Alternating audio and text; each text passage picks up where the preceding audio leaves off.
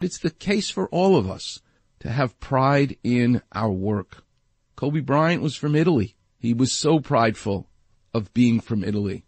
I have a great soundbite of his speaking in Italian. He couldn't wait to speak in Italian so that you could be reminded of all that is Italy.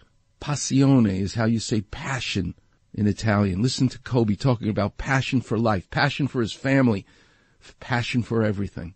La passione per la vita, la passione per giocare a pallacanestro e fare la cosa che ami con tutto il cuore. Sempre la passione in Italia, la passione con la famiglia, sai, con i figli, con tutte le cose che è importante per te, per avere nella tua vita, è rimasta sempre con me, sempre con l'Italia, avrà sempre un posto nel mio cuore. Rebecca, let's play the soundbite where you hear Kobe making fun of my New York accent, because when people travel from all over to come see me, it's one thing they're going to know. I'm from Far Rockaway. I'm from New York. I'm Dr. Clapper. There's no R in that word, right? Listen to Kobe. What's going on, L.A.? This is Kobe Bryant. That's right. Mahalo. Aloha. Start your weekend off right. Listening to the Weekend Warrior Show with Dr. Clapper. Ahui hoi. Every Saturday morning from 7 to 9 a.m. on ESPN, 710, home of your Los Angeles Lakers. What a gift to be able to play that, knowing that he's making fun of a New York accident. Be proud of where you're from. Be proud of it and let everybody know it, because it'll creep in a good way into everything that you do. Where in art, the world I love, where in sports, the world I love, and where in surgery do you see that pridefulness? So I thought about it all week. Well, in art, it was Joni Mitchell. She's from Canada, from the plains of Saskatchewan, where the wind howls, wide open spaces, but the beauty of nature that she grew up in, it's in all of her songs, and you can hear it in her voice. Listen to her talk about Canada in A Case of You. On the back of a cartoon coaster, in the blue TV screen light, I drew a map of Canada.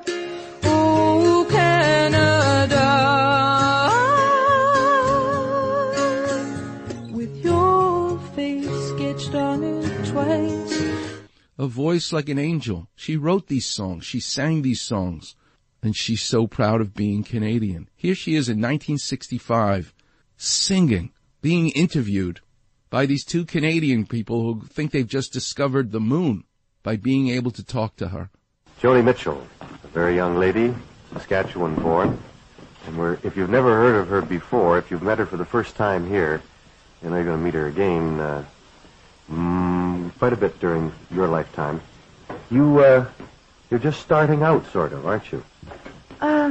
Actually, I've been singing professionally now for 2 years, but I consider that I've only started within the last year, because I've only felt that I've begun to have my own way to go, my own songs and my own guitar style, and I'm starting to get my own vocal styling now.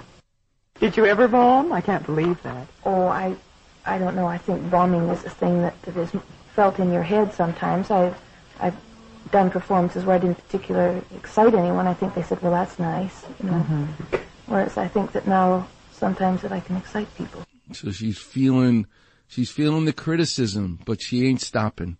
And she's going to tell everybody, I'm from Canada. Your songs have an interesting quality about them. They're very, for want of a better word, I think one just has to say poetic. Mm-hmm. Because they have a kind of eternity about them. They're not just about love and loss and the things that we normally associate with this kind of singing. Well, I'm very Canadian. You know that I live in the States now. Did you know that? You don't. Well, I'm married an American, and I'm living in Detroit. And I found that I've become more Canadian since I've moved to the States. I think maybe you do that.